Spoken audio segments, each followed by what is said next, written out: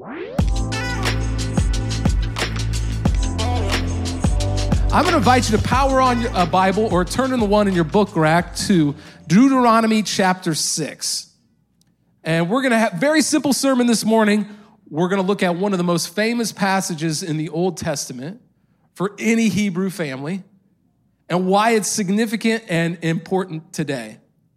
And we saw that impact on those kids this week, but I want to challenge the people in the room of the importance to prioritize putting God first in the lives of the next generation.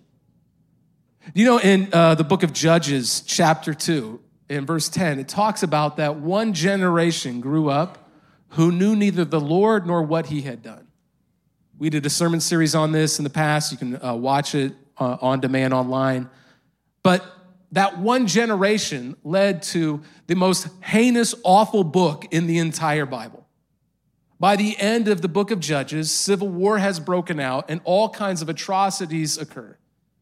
It took one generation who knew neither the Lord nor what he has done. So what we're going to talk about this morning, about leading the next generation, truly matters. Are you ready to study God's word together, church? Come on. I'm telling you, it's super simple this morning. Like if you're like in the summer draws and you know school is coming and you feel like you're underwater a little bit, I made it super easy to understand. So here we go. Deuteronomy chapter 6, verse 1. These are the commands, decrees, and laws the Lord your God directed me to teach you to observe in the land that you are crossing the Jordan to possess. He's telling the Israelites as they go into the promised land, the end of Deuteronomy, Moses won't get to continue with them.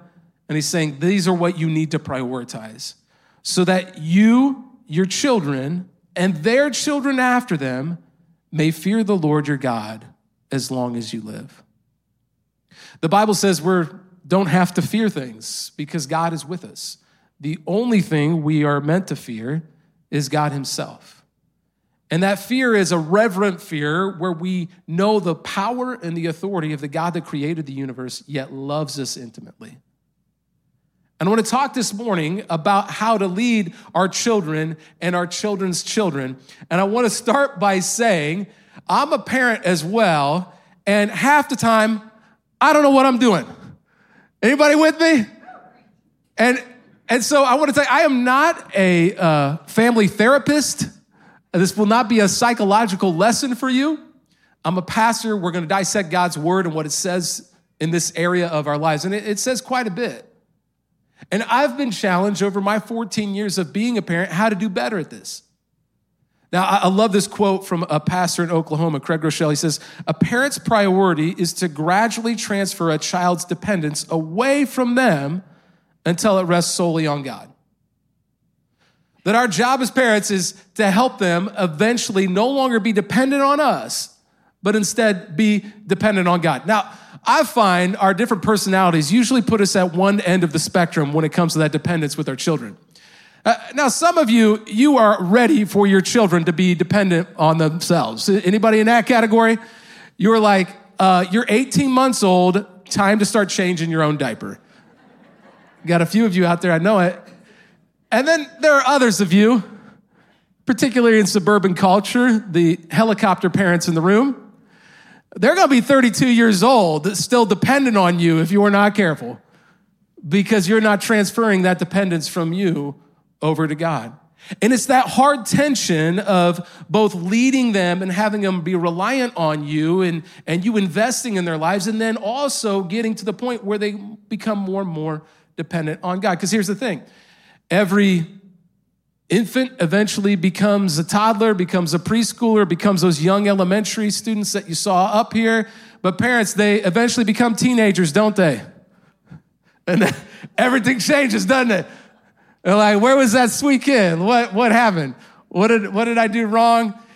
And you're beginning the process where they're slowly becoming less and less dependent on you. And you're having to figure out, nope, in this area, I'm still in charge.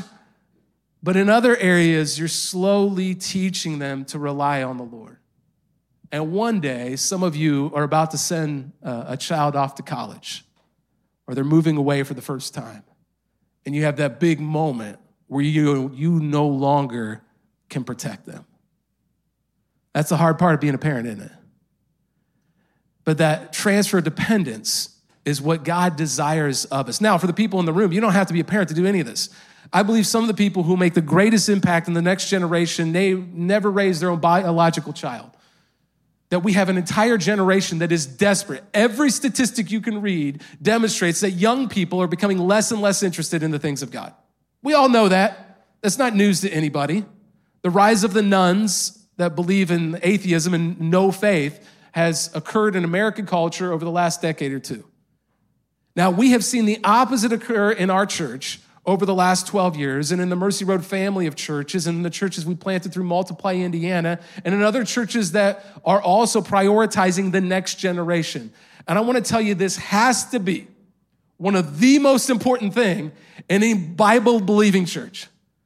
If we are not teaching young people the ways of the Lord and prioritizing investing in them, we will miss out on everything God is calling us as a church family to do. A generation will grow up who knows neither the Lord nor what he has done. We have to pass it to our children, to their children, that they may fear the Lord as long as they live. And so my question this morning is really simple. Will you, not just the person next to you, will you help the next generation depend on God? Will you pray with me? God, I just want to start, and we thank you for all the young people in this church. We don't even deserve sometimes to have the responsibility to lead this generation to know you because we don't prioritize it enough. I pray this morning, Lord, it'll be a wake-up call for some of us. We acknowledge the presence of your Holy Spirit in this room. As people are attending from all over the world right now online, that your Spirit is with them in that room right now. We pray, God, take away my words, but I pray that your Holy Spirit through Scripture would challenge, convict, encourage us this morning to become the world changers you desired us to be. We love you, Jesus. We give you this time. Pray this in your name. And all God's family said, amen. Amen.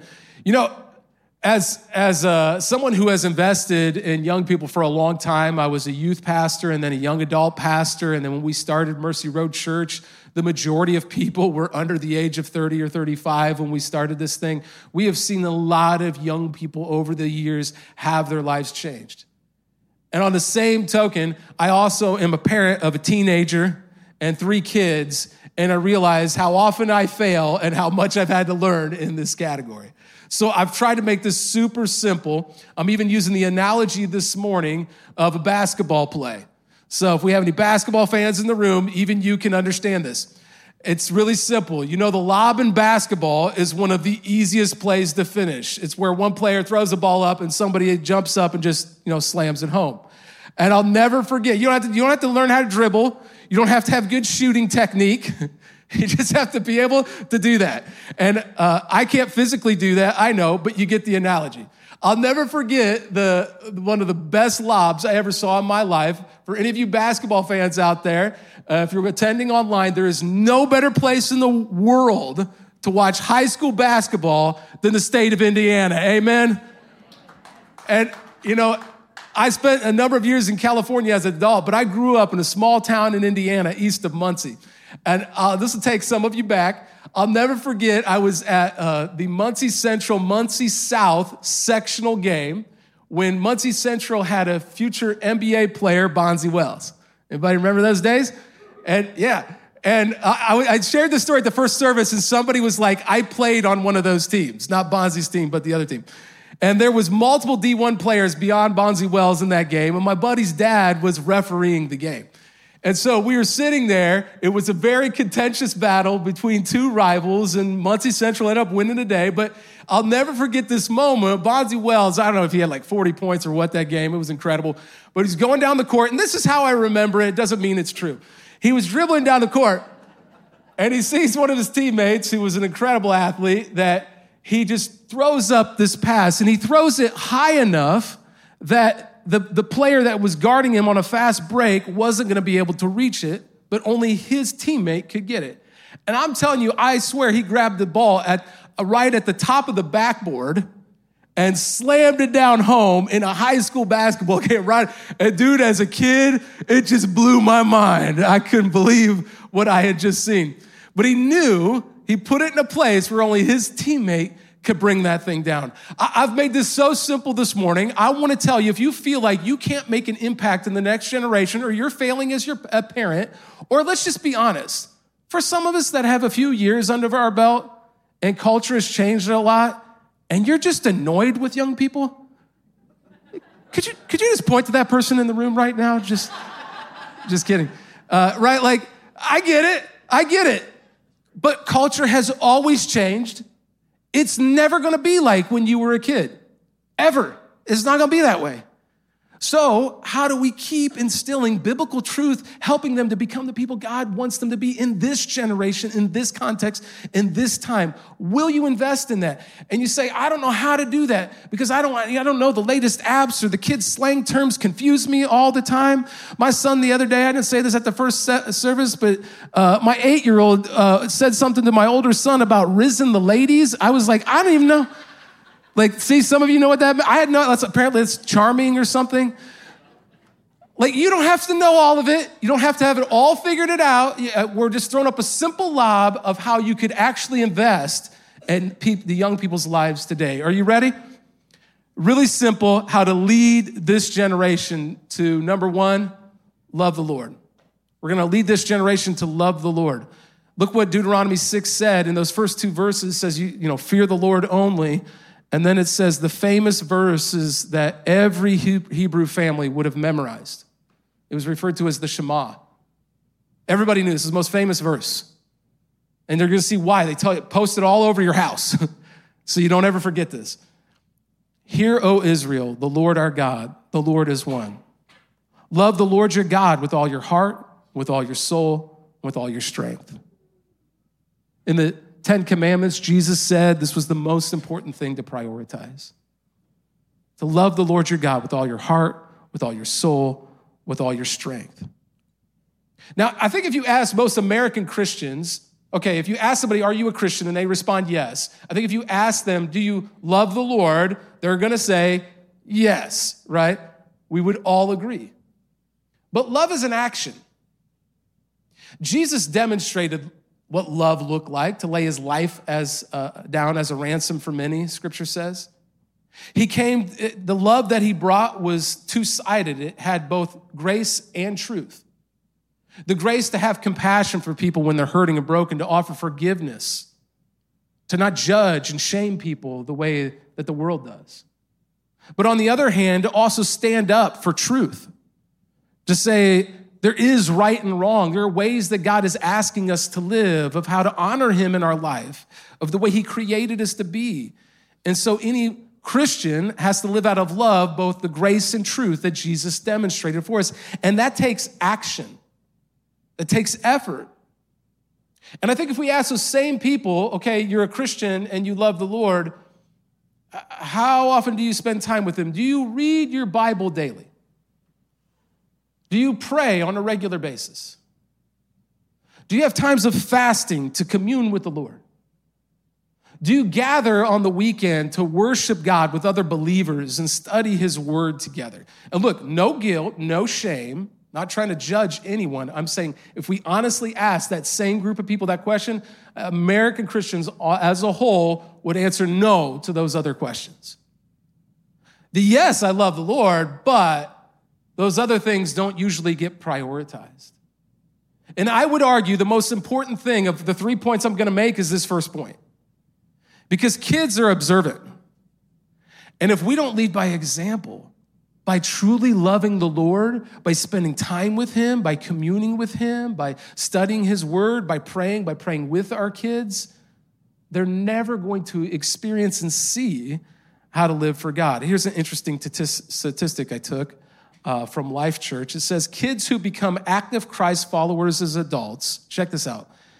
If mom and dad went to church, and let's all agree, you could attend church and sit in a seat and never love the Lord your God with all your heart, soul, mind, and being, right? However, the action of prioritizing the habits of worshiping God, look at the impact that it could have. If mom and dad do it, 72% of kids will as adults. Men, check these next two out. If only mom went to church, 15% of kids will as adults. Look how much that dropped. If only dad went to church. 55% of kids will as adults. And while that's not good, you see again, men, the impact that you can have by simply developing spiritual habits for your family. If neither mom nor dad, 6% of kids will as adults. It takes us prioritizing, not just believing cognitively that we love the Lord, but demonstrating with action that we love him and we desire him and we want to worship him and we want to draw near to him. That's why our motto is to live boldly and to love deeply, because in suburban American Midwestern Christianity, we can often say things that we don't really mean. We want people to actually live their faith out with boldness, not angry bullhorn boldness, but actually demonstrate the love of Jesus Christ to a hurting world. That concept of that comes from Acts chapter 4. The early Christians, they lived their faith out so boldly, you didn't have to question whether they were Christian or not. You knew what they believed. In fact, they got thrown into prison, a couple of them, in Acts chapter 4, and when they get out, they pray for more boldness, the very thing that got them in trouble in the first place. And so while I don't think you're going to go to prison today as an American Christian for living your faith out, what I do believe is that you need to prioritize actually living this out. Do you love God with all of your heart, as the passage says, or with some of your heart? Now, I've been around Christianity where we like guilt people with that kind of stuff. Like, that's not the goal this morning. But we're having an honest conversation. Your kids pick up the way that you live. We can say be kind to our neighbor, and then if they see us yelling obscenities at our neighbor, they know how we really live, right? So how do you do this? To love the Lord, it takes us living by example. If you want to lead the next generation to love the Lord, if you want to lead your kids to love the Lord, your God, with all your heart, you have to set the example for them. Number two, if you're taking notes then, is we don't just help them learn how to love the Lord our God, but how to obey his commands. How to actually live the way that he desires us to live. See, Deuteronomy goes on in verses 6 through 9, and it says, "These commandments that I give you today are to be upon your hearts." This is how important it is to live this way, to teach our kids how to know the Lord. Impress them on your children. Talk about when you sit at home and when you walk along the road, when you lie down and when you get up. Tie them as symbols on your hands and bind them on your foreheads. Write them on the door frames of your house and on your gates. Can I tell you something? Like, the prioritization of discipling our kids and making that the primary discipler of our families is us as parents, or for those of you pouring into the next generation, grandkids, that you as a spiritual leader pouring into their lives, the priority of that. It took me a while to realize that the primary discipler of my kids at a certain age had become the Disney Channel and now Disney Plus and YouTube. Any parents out there? If we are not prioritizing discipling our kids more than the apps and the programs that they're watching, they're going to learn their worldview and how to live from someone other than God. And I'm not saying those things are inherently evil or they're the worst thing in the world and we should get rid of that. What I'm saying is that the primary discipler has to be those of us who know Jesus, to pour into them how to actually learn and obey his commands. I love this quote by Edward, the Duke of Windsor, who abdicated the throne of the United Kingdom. Now, this is maybe 70 years old. He said, "The thing that impresses me most about America is the way the parents obey their children." I was like, have you been to our house sometimes? Because I know how to teach these things, but living them sometimes looks a little different, isn't it? And we have to, as parents and leaders, have a bit of a spiritual spine to stand up for what is right. And at the same time, the scripture talks about not just belittle our children and beat them up with yelling and screaming. We have to learn how to love them with the grace and truth that Jesus demonstrated to us. It may have been 70 or 80 years ago, but what you saw in American families has only gotten worse today. We could all agree with that.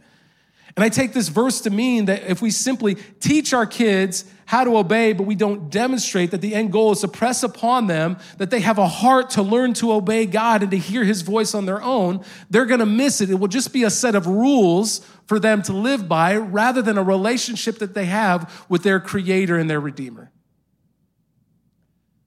See, I got really challenged this last year because I got a teenager and I read this book, and I want to encourage you, especially if you have somebody that's in junior high or high school, to read this book. But man, for anybody that is wanting to make an impact in the next generation, you don't even have to be a parent to appreciate this. It's a book by Pastor John Tyson called Intentional Father.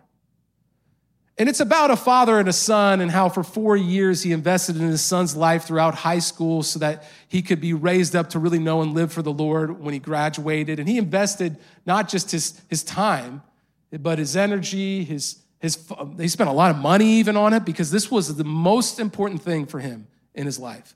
I want my son to know the Lord and grow up in the ways that he should, the way the Bible teaches us to. And I read that book, and I just thought, man, this is a lot. And I think that was the most eye-opening thing for me. Yes, it is a lot. It's hard to raise kids. It's hard to have a generation come up who knows the Lord and what he has done, which is why it doesn't happen so often. Because we don't take the priority of the amount of effort, the initiation it's going to take for us to make an impact in their life. I told you I'm throwing up a lob to you this morning. The acronym for each of these points actually begins with LOB. That's how simple I've made it. So the third point is this, that we have to be led by God.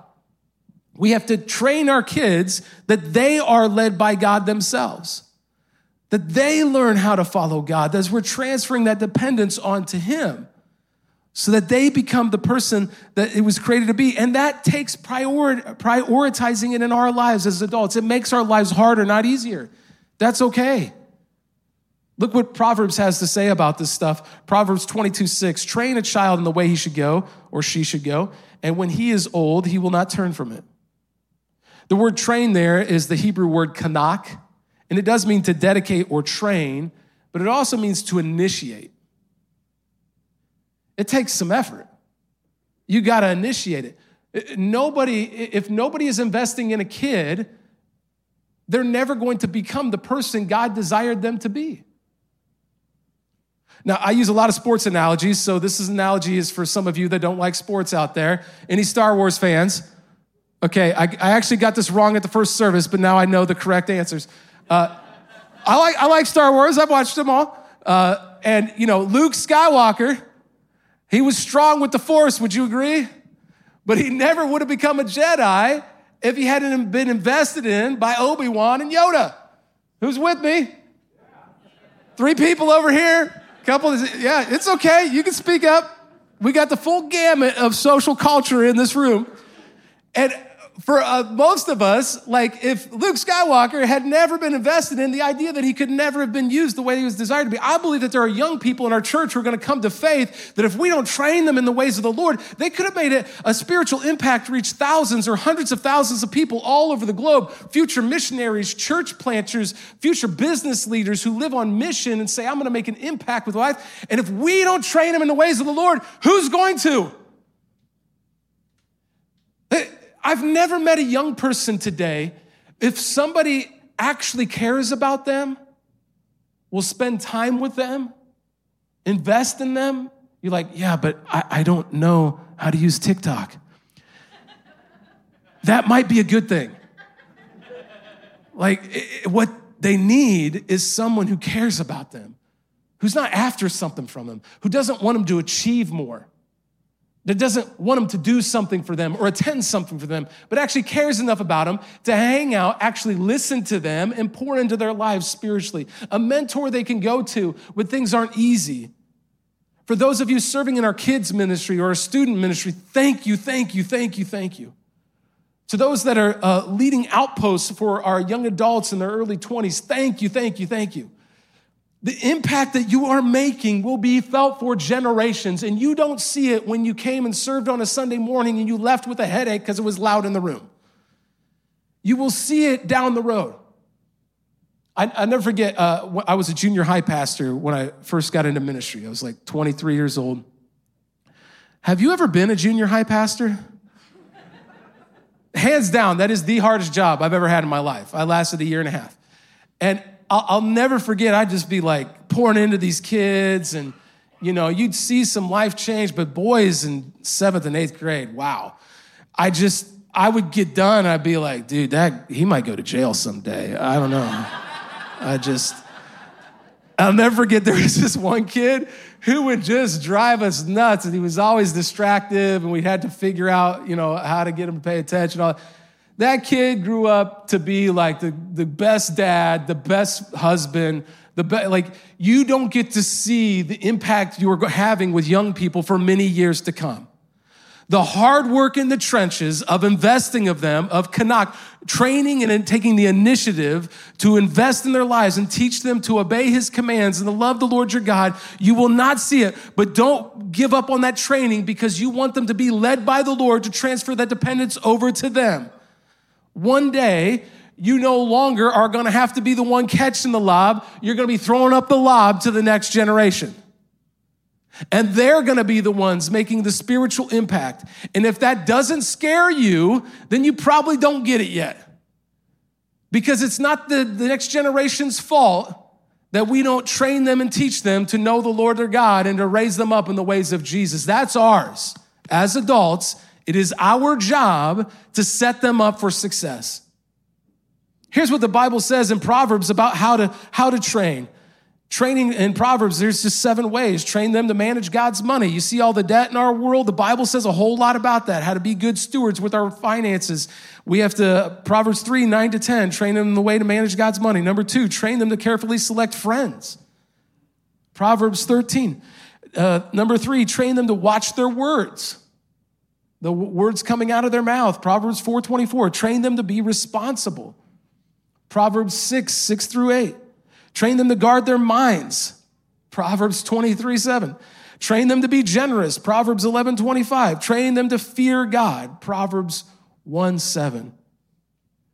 I ask you this one last question. Are you leading your children or the next generation, or are your children leading you? There's no guilt, no shame, not judging anybody. I'm just trying to be honest with us that in Deuteronomy 6, it's abundantly clear that it's our job to pass on the faith to the next generation, that they may pass it on to the generation after that, to the generation after that. And it's our job to do that. And at no time are we ever done doing that. Because for some of you, I said it earlier, as you age a little bit, it can be easier and easier to start being like these young kids today, right? They're so entitled, and all the things that are probably true. But judging a younger generation who doesn't know any better doesn't change anything. Us caring for them, investing our lives in them, using our financial resources to impact that generation, to prioritizing it in our lives, that's what will change things. And in a room like this, we have people from different cultural backgrounds, just different socioeconomic statuses, different political leanings for sure.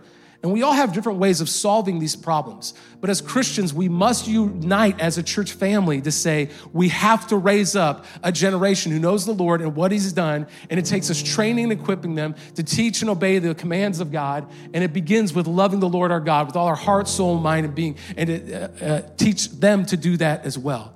To love God and to love others. Because they'll only live the way that they've been taught.